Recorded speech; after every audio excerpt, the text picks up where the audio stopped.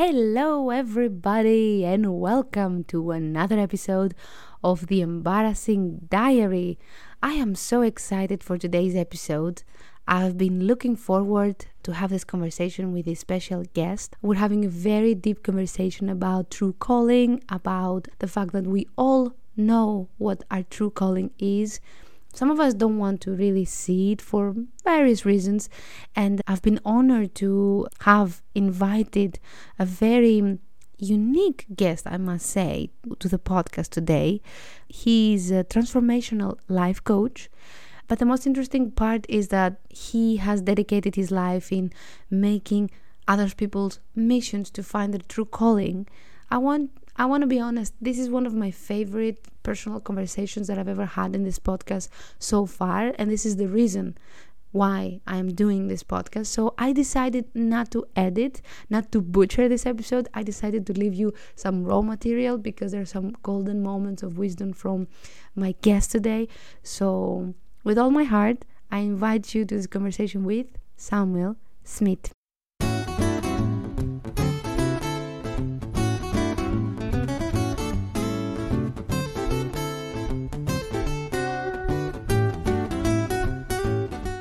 Hi, Sam. How are you doing? I'm doing very well.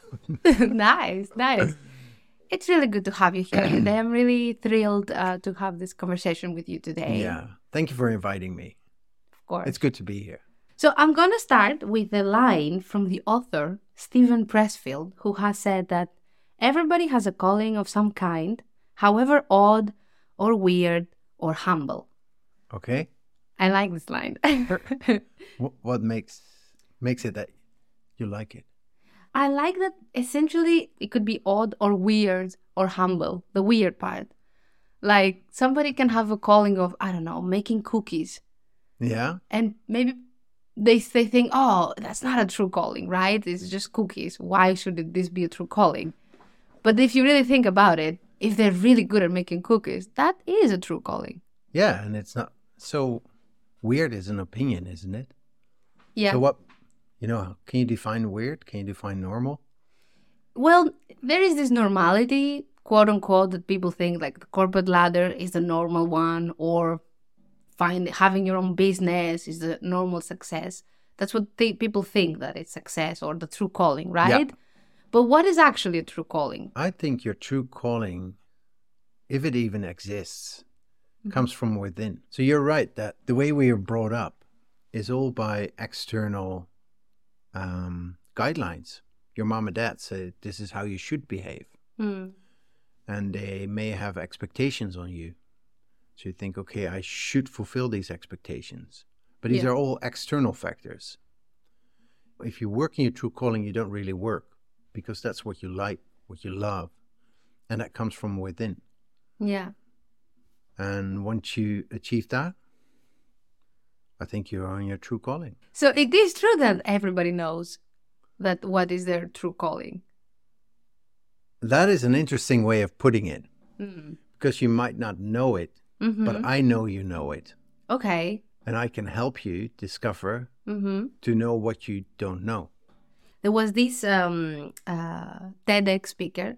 Her name is Laura Berman. I saw her talk, and she said something interesting. She said that she always thought that she wanted to become a Broadway actress, and she did pursue that, but she didn't become successful. And 10 years later, she just realized, she had an epiphany that she misinterpreted what she really wanted. What she wanted was to influence people with her opinion, with her research. So she became a researcher and a public speaker. And she equally loved that. So she said, I knew kind of what I wanted, but I just didn't know exactly how to pursue it. I misinterpreted. Yeah.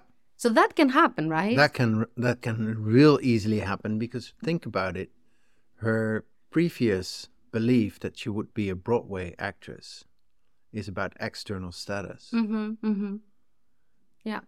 And that's just how we're being brought up. But once you find out that external achievement doesn't fulfill you, you start looking for fulfillment. Yeah. And I think the journey to find your fulfillment is actually your true calling. You'll never achieve it fully. And it's interesting what you're saying, because I feel like growing up, our parents are telling us, for example, if you say, I want to become an artist, an author, they're going to tell you, what are you going to do? How you're going to make money. Exactly. The first thing. So that's the external one, right? Like, Yeah. you can't just live Yeah. by making comedy or whatever. Yeah. But then as a kid, you suppress it. You suppress that light that you have in you. Yep. Maybe they don't even, I don't want to say that like that way, but maybe even your parents sometimes are scared of your light. Maybe they don't want you to, maybe because they didn't pursue it. I think that's right. You know, quite a lot of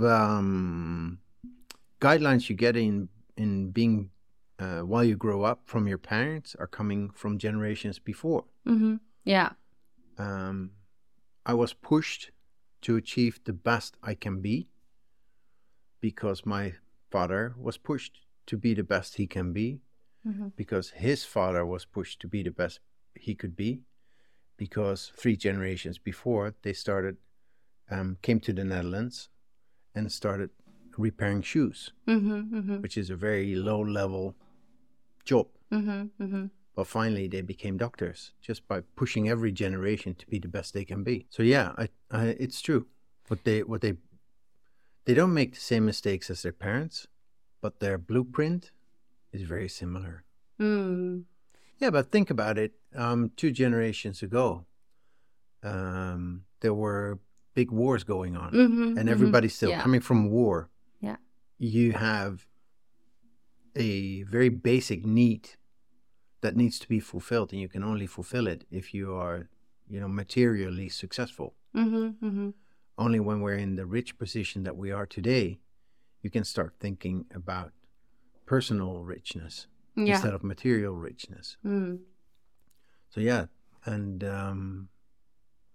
I actually love living right now because I have all this luxury and this abundance in the world. Yeah, me too. That I can, make use of. Yeah, exactly. On the Second World War, you wouldn't think of what is my dream. Not at all. What are we going to eat? Cheese and bread. That's it.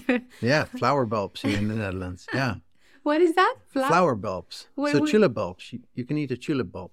The plant. Yeah. The bulb. Oh, really? You can eat it. Oh, I didn't know about that. If you have nothing else to eat. Yeah. Coming back to the present, how do you know when you have found your true calling? Like, what is happening inside of you or in your body, or how do other people perceive you? I have no clue. I really don't know. I think you find your true calling if it feels effortless, if it feels joyful. And actually what I found personally is that happiness is a very calm energy. Quite a few of my clients, they come to me and they're very eager to make something of their life. And by the time they have found their authentic self, they are so self-assured and so stable that they say, well, it's actually a very calm life. It's not, massively exciting or very fast, or I don't have to, achieve a lot of things. I know what I want to, I don't have to prove. I want to achieve this, and this. I know what I want to achieve. I have my plan. I know what I can and can't do. And that makes it really, really nice. It makes it also a little bit relaxing, because it's so intense out there to just prove yourself all the time. I am this and that. I have these skills. This is my resume. That your inner calling is more than that, right? True. Very much true. Yeah. It's liberating, essentially, what you're saying. It is. Yeah. Oh, yeah. It very much is. Because, of course, you still get hurt. But then okay, I'm sad about this or that. And sadness is okay. But I get over it. I'll survive. And I walk my path the way I find it. Yeah. But it is a little bit scary. Some people... recently they told me for the podcast, it's very brave. It's very, very brave what you're doing. And I feel that a lot of people are scared to do what they want to do. So I think I have a quote for you. And again, everything you want is on the other side of fear. Jack Canfield has said that. And I like that. What do you like about it? I like that we are so close to our dreams very, very close. And yet there is a fear of what other people will think of me, what my circle will think, or what if I fail? What if everybody sees me fail? There's so much fear in there that our inner saboteur is telling us, nope, don't even go there. That's sad. Yeah. It's a very sad quote. Yeah, you think so? Yeah. Yeah. Because it assumes that you are afraid of life. And I hope that's not true. I know it is true for a lot of people, because otherwise I wouldn't have any clientele. But it's a sad position. But what are people afraid of? Well, I can only speak for myself, because every person is different. I was afraid of myself and the potential that I have and what I can be and do and become. I've been running away from myself for 10 years, literally, traveled the world, just not to be with me. But now that I have made peace with myself and I know who I am and what I want and what I don't want, yeah, you're just a happy guy. So essentially the work you're doing with yourself, that is one important thing, right? Like to... Yeah, so if we take that quote, everything you want is on the other side of fear, you have to figure out what you're afraid of. When you can act from your authentic self, you know what you're really afraid of, because it's scary, but you're not afraid to live anymore. Yeah. So you get what you want. I was listening to a podcast recently, and it was this author and entrepreneur, Alex Hormozi was his name, and he said that many people, they want to achieve their dreams, they want to make their business, they want to do this and that, and then they say, I will do it in a year from now, 6 months from now. And then he said, I decide to make quick decisions and make this decision in an hour. And I love that, because it calls you for an action now. And then he said that you should make these hard conversations with some people. Absolutely. Make them now. And then by the end of the day, you're like, okay, give me more. Well, I challenge them, is that really a dream then? If you can wait for a year to start your dream, what makes it a dream? What is it that makes you want to do it, but not now, but in a year? But I insist there is this fear of what society will tell us. Like, a lot of people are afraid, oh, it's too late for me to chase my dreams. I hear that a lot, by the way. Recently, a girl told me, she's my age, 32 years old. I always wanted to also make a podcast, but I'm too old for this. That's a very confusing remark for me. Yeah, why? Yeah. Because age is just a number. Unless you're underage, of course. No, then there are legal restrictions, but it's still just a number. Yeah. I've met very wise 12-year-olds and I've met very immature 63-year-olds. So if a client comes to me and says, I have this dream, but it's too late for me. We have a whole conversation about time, and then we have a whole conversation about the dream. And usually by the end of that conversation, the dream has changed and the time has changed. Really? Because they live with this. Yeah, I don't want to generalize, but what could be happening, and I've seen a few times, is that people generalize a romantic idea of what they want. Yeah. But if you dig down deep, and that's very hard to do by yourself, so it's good to have a conversation with somebody who can help you question yourself. You find out what it is in that romantic image, what is really your desires. Yeah.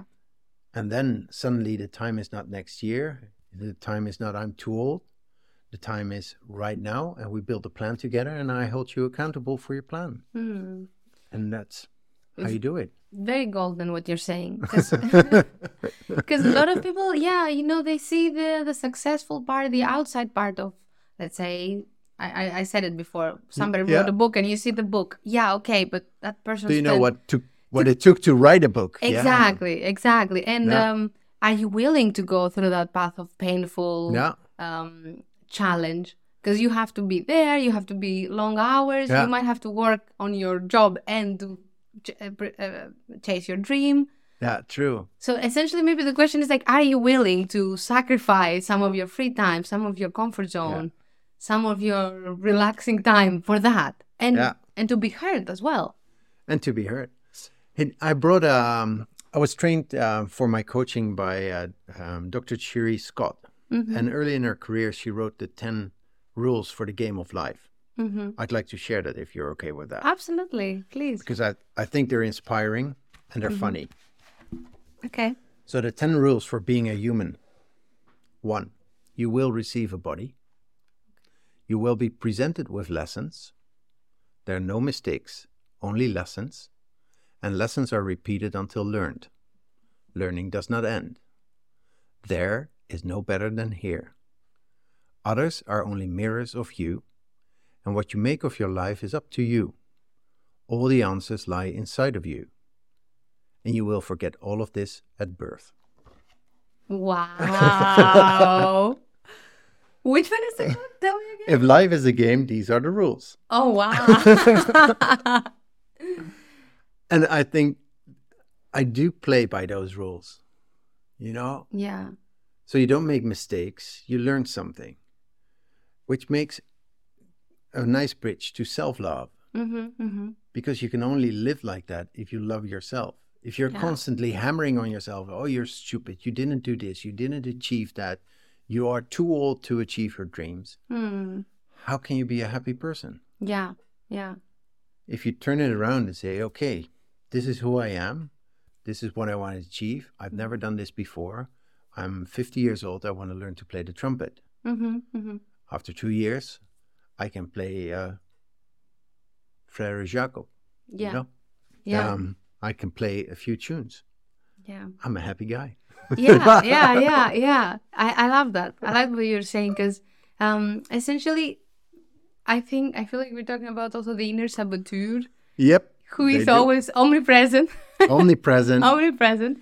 And if you also have someone from your inner circle, either family or friends, that they tell you, that's not so good. You didn't play for example, you're not so good at a trumpet. Yeah. You just need enough to just feed that inner saboteur and say, yeah, they're right. I suck at it. But then you haven't even tried. I play a false G. So one of my notes that I play is false. Yeah. It's just a tiny bit too low. I know. You don't have to tell me. I know. Yeah. It's a lesson I have to learn to make it a good note. Yeah. No, and that saboteur comes from your upbringing. I really believe that. The way you are judged at school, in the school system, the way you're judged by friends, the way you're reprimanded by your parents. Yeah. So you're very good at reprimanding yourself. What does it mean exactly? Being harsh with yourself and telling yourself that you are not good enough. So we're very good, all of us, to put ourselves down. Okay. Yeah, we are. Makes sense. Because that's what we know from, growing up. Now, there's another part of you that is much more powerful, but because you haven't exercised it in your first 20 years, you need to build it up growing up. And I call it your sage part. Sage part. Sage. Mm-hmm. So I have a sage in me, I have a saboteur, and I have a number of saboteurs. You have My biggest one is judge. The judge. Yeah. No, but your sage, you can build it. And it starts with being empathetic to yourself and to the world around you. Mm-hmm. And then be curious, because your curiosity will help you see solutions that you haven't seen before. Mm-hmm. And then, of course, you need to build up that you pick a solution and you take action and you hold yourself accountable. That's something you can build up through exercises and constant repetition. It's, you learn a lesson until you've learned it. You've learned it, yeah, exactly. And learning doesn't stop. Yeah, and you're breaking those predetermined truths about yourself from your family. You break them. You break them. And whatever, if you want to do self-development, if you want to grow as a person, the first thing you will learn to do is identify your own behavior, and then identify what is helping me and what is not helping me. So you can do more of the helping and less of the not helping. You get frustrated. Why?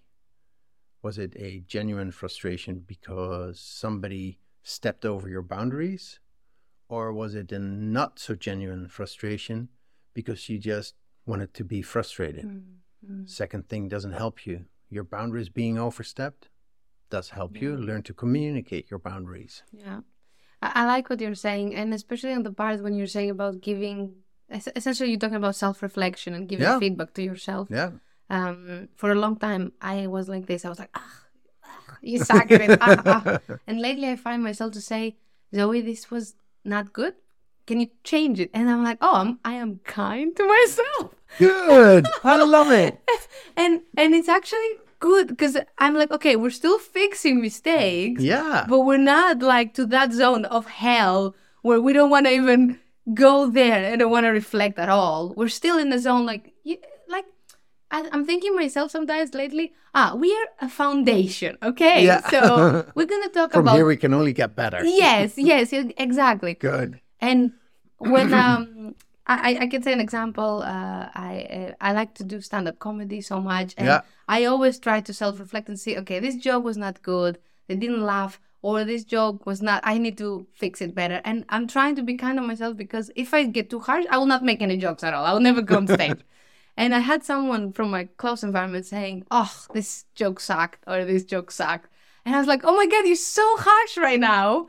And I was like thinking, my inner self said, it's okay, let that person have their saboteur, you have your saboteur, but we're fine. We're absolutely fine. We're not going to let somebody come close to us right now. Yeah. Because we're still fixing it. Yeah.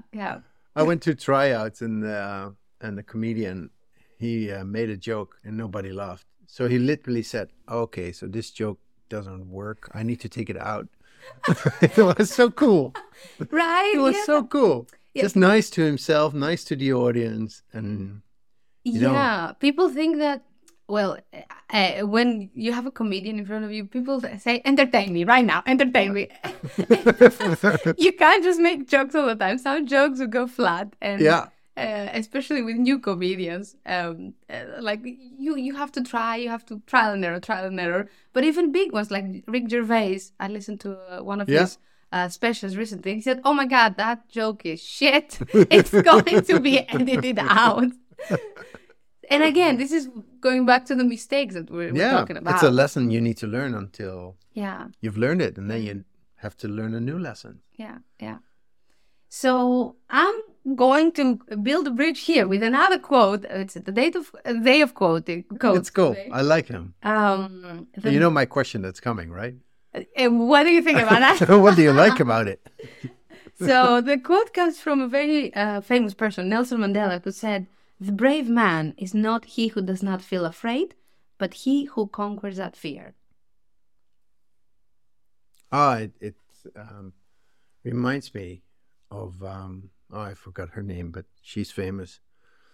The one that's courageous is the one standing in the arena. Yeah. You know. So why did you pick this quote? What is it? Because bravery, I feel it's a component to finding your true calling and connecting with what we said earlier. I think indeed that most of us know. It's just you just need the bravery to go and pick it up or be honest to yourself. And a lot of people, they're not so brave, I feel. So what I found is that the driver is not bravery. Mm-hmm. The driver is being unhappy with the life that you live, with the person that you are, or the desire to grow and to develop. And then when you do, and you start talking about, personal stuff, and you start talking about your journey, and then other people call you brave. Mm-hmm. Mm-hmm. But your driver is not bravery. I agree. That's what I find. I agree. That's why when you hear someone like they went through an accident or something really transformative, yeah, and then they're like, okay, they changed their perspective. Yeah. and they become whoever they always wanted to be. Yeah. I think and it wasn't brave that they went through the transformation. They just had to do it. Yeah, they couldn't do anything else. They had to. Yeah. And then other people call them brave. Yeah. But I would love to see more people like we don't always need that transformative thing to happen, like that car accident or God forbid, you know. No, it can be very simple. Be simple, yeah. I had a client who was 72 years old, and she was the sweetest. Mm-hmm. She had a difficult relationship with food. Mm-hmm. And for 20, 30 years, she recovered from anorexia. Mm-hmm. But then she said, I have this new friend, and he just loves cooking. Mm-hmm. He enjoys eating. He just has fun. Mm. And I'm not there yet. Mm-hmm. Can you help me? And of course I could help her. And at the end of just one session, you know, for her, it was transformational. Mm-hmm.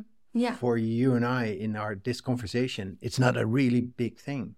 Yeah. She just wanted to enjoy cooking and eating with her friend. Mm. Yeah. And had trouble doing that. Yeah. Yeah. So you're right.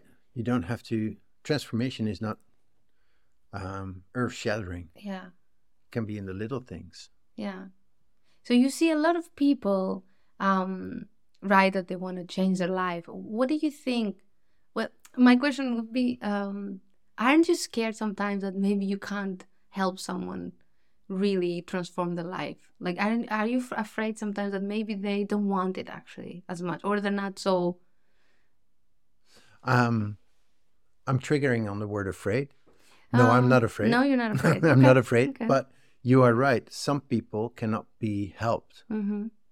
You know, they say they want to be helped, but if they have no power to change or to do self-reflection, mm-hmm. If they, instead of being helped, they just want somebody to listen okay, and be who they are, then of course I'll listen to you, but it ends the coaching because there's nothing to be coached. Yeah. And I'm not afraid to have these people come to me and say, hey, can you help me? Yeah, maybe. And then tell them, no, I can't, because what you need is something else than what I have to offer. Yeah. Is there something you're afraid of? And we can, yeah. We can edit that part later. No, don't worry. Still today, and I've had that all my life. Yeah. You know, there's these I only know the Dutch word. It's a langpootmug. So it is a insect which has a small body and very long legs, and it flies. It flies. And it flies. It's like a really big mosquito, but it doesn't bite. It's it's absolutely harmless. I am scared shitless about it. I let my wife take care of it because I can't. It sounds terrifying, to be honest. It is terrifying to me. The other thing that I really don't want is being locked up. Yeah. I'm not claustrophobic, but if the door is closed and I don't have the key, you can have a panic attack. Yeah. I become violent. Yeah. Violent. And break down the door. No. So yeah. What I will not do is bungee jump, not because I'm afraid, but I do not trust the people that are managing the rope. Yeah. Yeah, I'm scared of that too, now that I have a kid. I would love to jump out of an airplane one day. With someone on top. Yeah, first to teach me and then by myself. Oh, really? Wow, you're really brave. Talking of bravery. Yeah, I'd love to do that. Yeah. What if the parachute cannot open? What do you think on those last minutes? Shit. Oh shit! Do you think that it's painful? Yeah. Like, I'm not joking. To hit the ground? Yeah. From that height? Yeah. Do you think that maybe you're so shocked you don't even feel anything, or? I don't know. Yeah, I don't know. There was a time in my life when I thought about, would it kill me if I jump off this building? Mm-hmm. And I decided that the building wasn't high enough, so I didn't do it. But then I know of people who jump off buildings and they do not survive. But what is behind that? that frustration of wanting to do that? I cannot speak for other people. Yeah, for sure. For me, it was really realizing that I had not lived up to the expectations that I put on myself, that I was just a failure that nobody needed, despite having a lot of people that loved me and wanted me to be alive. But I didn't see that. So the first thing that I needed, and I really needed therapy for that, is learn to love myself. There's one quote from my therapist that really struck a chord, because I was complaining. I got rid of my judge that told me that I wasn't good enough. Oh, the judge. So I finally found that life was worth living. But I said, it's such a hassle, life. Really, why do we do this? The judge or the therapist? No. I said it to my therapist. Okay. So I was finally I got rid of my judge. I felt I was good enough to live. But then I said to my therapist, why do we live? It's such a hassle living. What's the purpose? And he said very dryly, it's the hassle that makes life worth living. Just enjoy it. Yeah. All the stuff you have to go through to get out of your bed and move to your work and get some food in. Yeah. That's where the fun is. Yeah. It's when you go through that moment of such, desperation, because it's quite an intense moment. Yep. I find that always it's essential to go back to the basics of you wake up in the morning and you have to fix your bed. As simple as it sounds, because I feel like we're putting the bar so high. Yeah, but sorry to stop you there. Why do you have to fix your bed? Because when you fix your bed, you kind of like fix also your mind. That's true for you. For me, yeah, for sure. That's not true for everybody. Yeah, you don't think that in the morning it's not the bed. The bed is an allegory of what you want to do to have everything clear, like a clear palette of. So I know people that do not shower in the morning, and they're fine. No, I'm not. I can't start my day without a shower. Yeah, I know people that they have to make their bed to be organized and clear their mind and start the day. And I know people who say, make my bed. Why? Tonight I'm getting in again and it's getting crumpled. So that's my husband, by the way. If he's listening, then I should fix the bed. So why? So figure out what is good for you and live by those standards. Yeah. What I'm trying to say behind this is like, if I wake up and everything is like in the night, everything is like in a hypnotic condition. And during the day, I want things to be done and to get done and to go to a zone of creativity and production. And if I have my bed non-tied, and I'm not saying that I tidy up every day, but when I do, I know that that's some serious business. Yeah. So we know when your bed is made, we know you're going to be creative. Yes, I'm going to make an episode for the podcast. Good for you. Yeah. So I'm actually the same, but I know people that are different. Yeah, but it doesn't have to be the bit. As I said, it could be your coffee in the morning. Like it could be 5 minutes of writing in your diary. And these are cheesy ones, but maybe it could be something you like. I don't know. Going outside in your balcony and just smell the fresh air. True. And we don't do that. Even that, I find myself sometimes I wake up in the morning and I scroll. And I say to myself... Scroll is on your phone? Scroll on my phone, yeah. And I find myself saying, oh my God, this is not what I should allow to wake me up. It should be being 5 minutes in the cold air in the balcony or a coffee or my son rather than... You see me getting curious. Yeah, you're getting curious. I'm getting curious about the should. So who made that rule for you? I should not wake up scrolling through my phone. I should go out, smell the fresh air.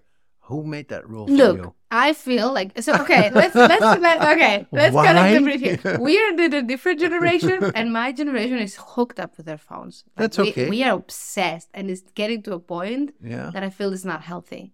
And the first thing that I do in the morning, my alarm goes off, goes on, off, whatever. Yeah. And I just check my phone immediately. And I'm saying to myself at the moment, oh, if I scroll through Instagram or Facebook, it will help me wake up. And I find it unhealthy. Okay. For my brain. So what do you want? To wake up and go to the balcony and just be there for 5 minutes. And what keeps you from doing that? The cold. It's really cold outside. So how could you deal with the cold? I should have a blanket. I'm not joking right now. That's a good idea. I should have a blanket next to my chair and just, or a cup or something, and just go and just see the cup first thing in the morning and go out. And do you have all that available, or do you need to go to the store and buy something? I have everything available. So what's keeping you from going to the balcony? That's a good one. I'll do it tomorrow. No, thank you for that. I will do it. Yeah. Can I help you with making that happen? Sure. You can be in the morning in my house. Tell me. No. How can I help you? I think that you're pointing it out very, very interestingly. Like you're asking me a very valid question, why I have never done it. And the answer here is probably because I'm probably addicted to social media. There's a point that it's addicted. Or your want is not what you want. You want to watch social media. Yeah, but that's it. I know I shouldn't say that's not right, but it isn't right to let it consumes us so much all the time. I want in the morning to just not let my phone control me. I want to control. So what's keeping you from doing what you want? I think it's laziness. I think it's just laziness at that moment. Are you okay with laziness? Lately, no. Okay. I'm trying to take it out of my life. And what else can you do to not look at your phone but go to the balcony? Put another alarm, interesting. Like a digital, like an old school alarm, you know. Oh, your phone is your alarm. Yes. Okay. So if you replace it, you don't have your phone next to your bed. I see. So that is maybe sounds like a plan. Yeah, maybe also remove completely the phone from some point of the day because it's getting too much. Okay. And I recognize that. I don't like it. Okay. I think you have a plan. I think we have a plan here. I think you have a plan. Thank you. Send me the bill later. Because you did some work in here. My husband will appreciate it. I'm good with a cup of coffee. Yeah. You know what he did? We were discussing this the other day. He said that he realized that he's really getting hooked on his phone. So he bought an older phone and he made it black and white. He noticed that when there is colors on your phone, they're very attractive. Oh, right. And he deleted all the apps because social media apps are very addictive. He still has his laptop. So if he wants to go somewhere to check something, he can still do it through the laptop. Yeah. And he has blocked specific websites from his browser. Yeah. So he doesn't scroll all the time. So he has his phone still, but only to communicate, to do the basic needs. Yeah. He feels, and I agree with him, that lately our phones are controlling our lives way too much. You know how I learned to get rid of that? Because I had the same thing. Mm-hmm. I went on a retreat and left my phone at home. Mm-hmm. I didn't bring my phone. I didn't watch television. I did a detox from digital media. How many days? Just 5 days. Wow, that's a lot. Without a phone. Just 5 days. How did it feel? Did you feel at the beginning? Really weird. Yeah? Really weird. Yeah? It's really scary to drive away from your home not having your phone with you. Yeah. Because you think, oh, what if something happens on the way? I can't call anybody. Yeah. And so that was just scary. Did you feel like you wanted to check your phone at some point? Yeah, the first day, absolutely. Constantly you feel, where's my phone? Oh yeah, I left it at home. Oh. And then when so we had a program. When the program was over, mm-hmm. You're by yourself in your room. You think, okay, what am I going to do now? Mm-hmm. I want to check my phone. Paul. Yeah. Yeah, right? Like we're not used to being bored anymore. Yeah. As a kid, I remember we were bored. Yeah. And that was a thing. and it's good to be bored, cause especially... Sometimes, yeah. I love it. Yeah. It's getting lately to the point of they need your attention constantly. Yeah. Like social media is like, grabbing your attention, grabbing your attention. And I feel like also the attention span gets lower. Yeah, they do. Yeah, they do. They do. Did you feel during that retreat, when I go back, how many messages will I have? Did you think of that? No, by the time I went out of the retreat, I actually didn't care. You didn't care towards it. Yeah. Yeah. Yeah.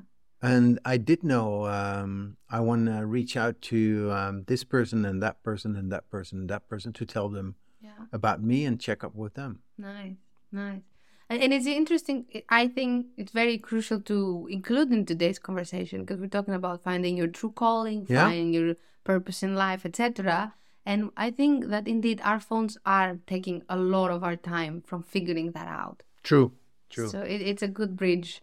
I'm sorry to say this on the podcast, but I need to go to the bathroom. We'll be right Is that back. okay? Yeah, we'll be right back.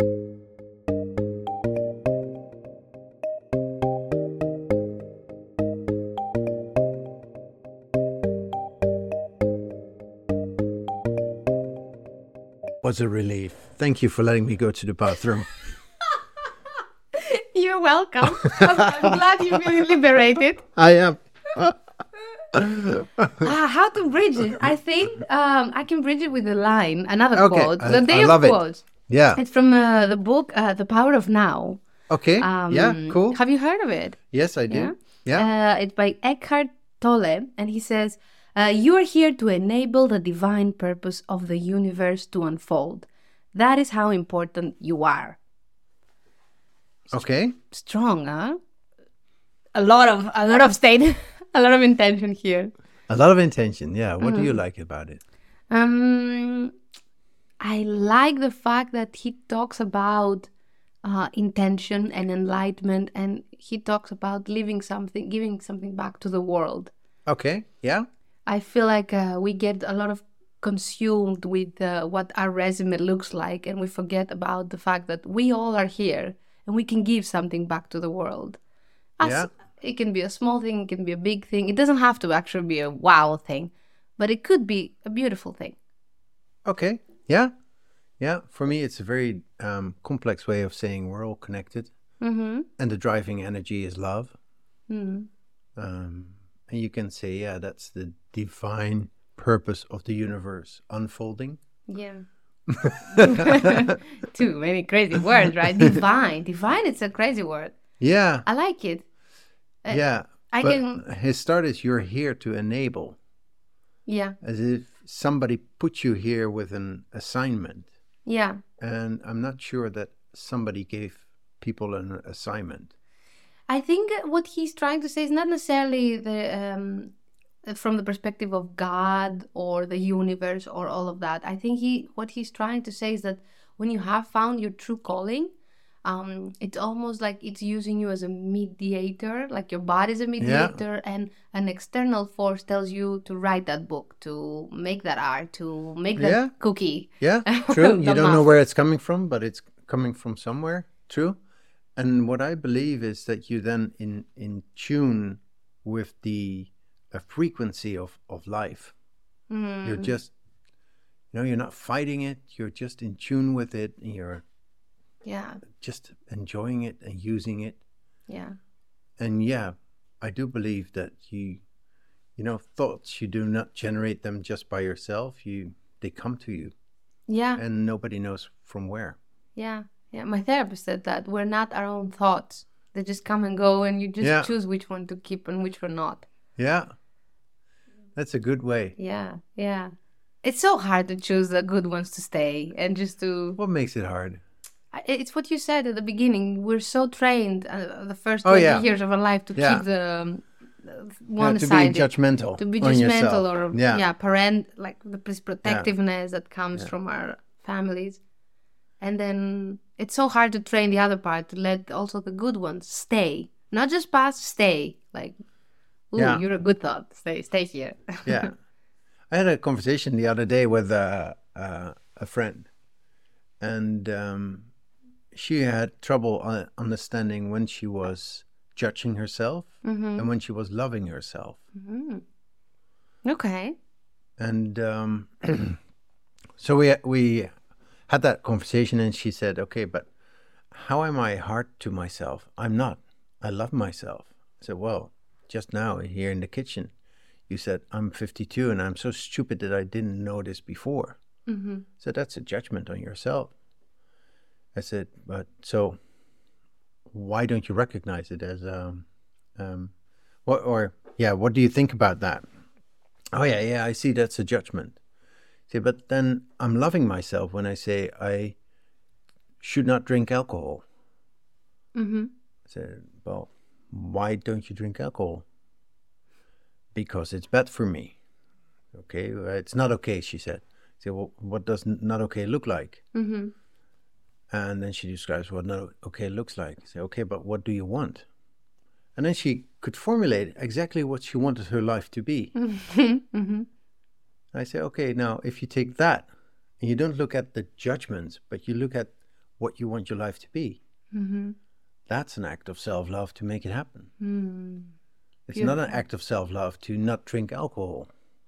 That's a judgment. But making your life what you want it to be, make it your true calling. Yeah. That's self-love. So essentially also you're talking about the superficial. Sometimes we say alcohol, but it's not the alcohol, essentially, what's happening here. Like you're confining other truths that are behind. Like maybe she revealed to you many, many other things. I know she's an alcoholic who stopped drinking alcohol. Okay, got it. Okay, got it. So I understand your in some conversations, people projected on material things, but there's a whole world of emotions behind it. Yeah. And like you say, you unravel the emotions and you help people understand themselves. Some people you'll help to say to be okay with themselves. Yeah. You know, so if I want to be happy, I can never be sad. No, of course you can be sad because there are sad things in life. Yeah. But be sad about the right things. Yeah. You know, and check that your sad feeling is in line with what's happening. Yeah, you can't be all the time happy. Doesn't happen. I think it doesn't happen. No, happiness. I think again, the way you separated it was nice. Until the age of 20, it's different how you define happiness, and after that, it's different. I feel like after your 20s, happiness are really indeed. You recognize that there are moments, and they're very elusive. They can be just 5-10 seconds. Oh, having this podcast conversation with you. Yeah, that's just fun. Yeah. That makes me happy. I just was the other day. I just looked at my son and my husband, and they were just playing, and it was just a split second, and I just passed by, and something like really my hormone. I felt it. I was like, yeah.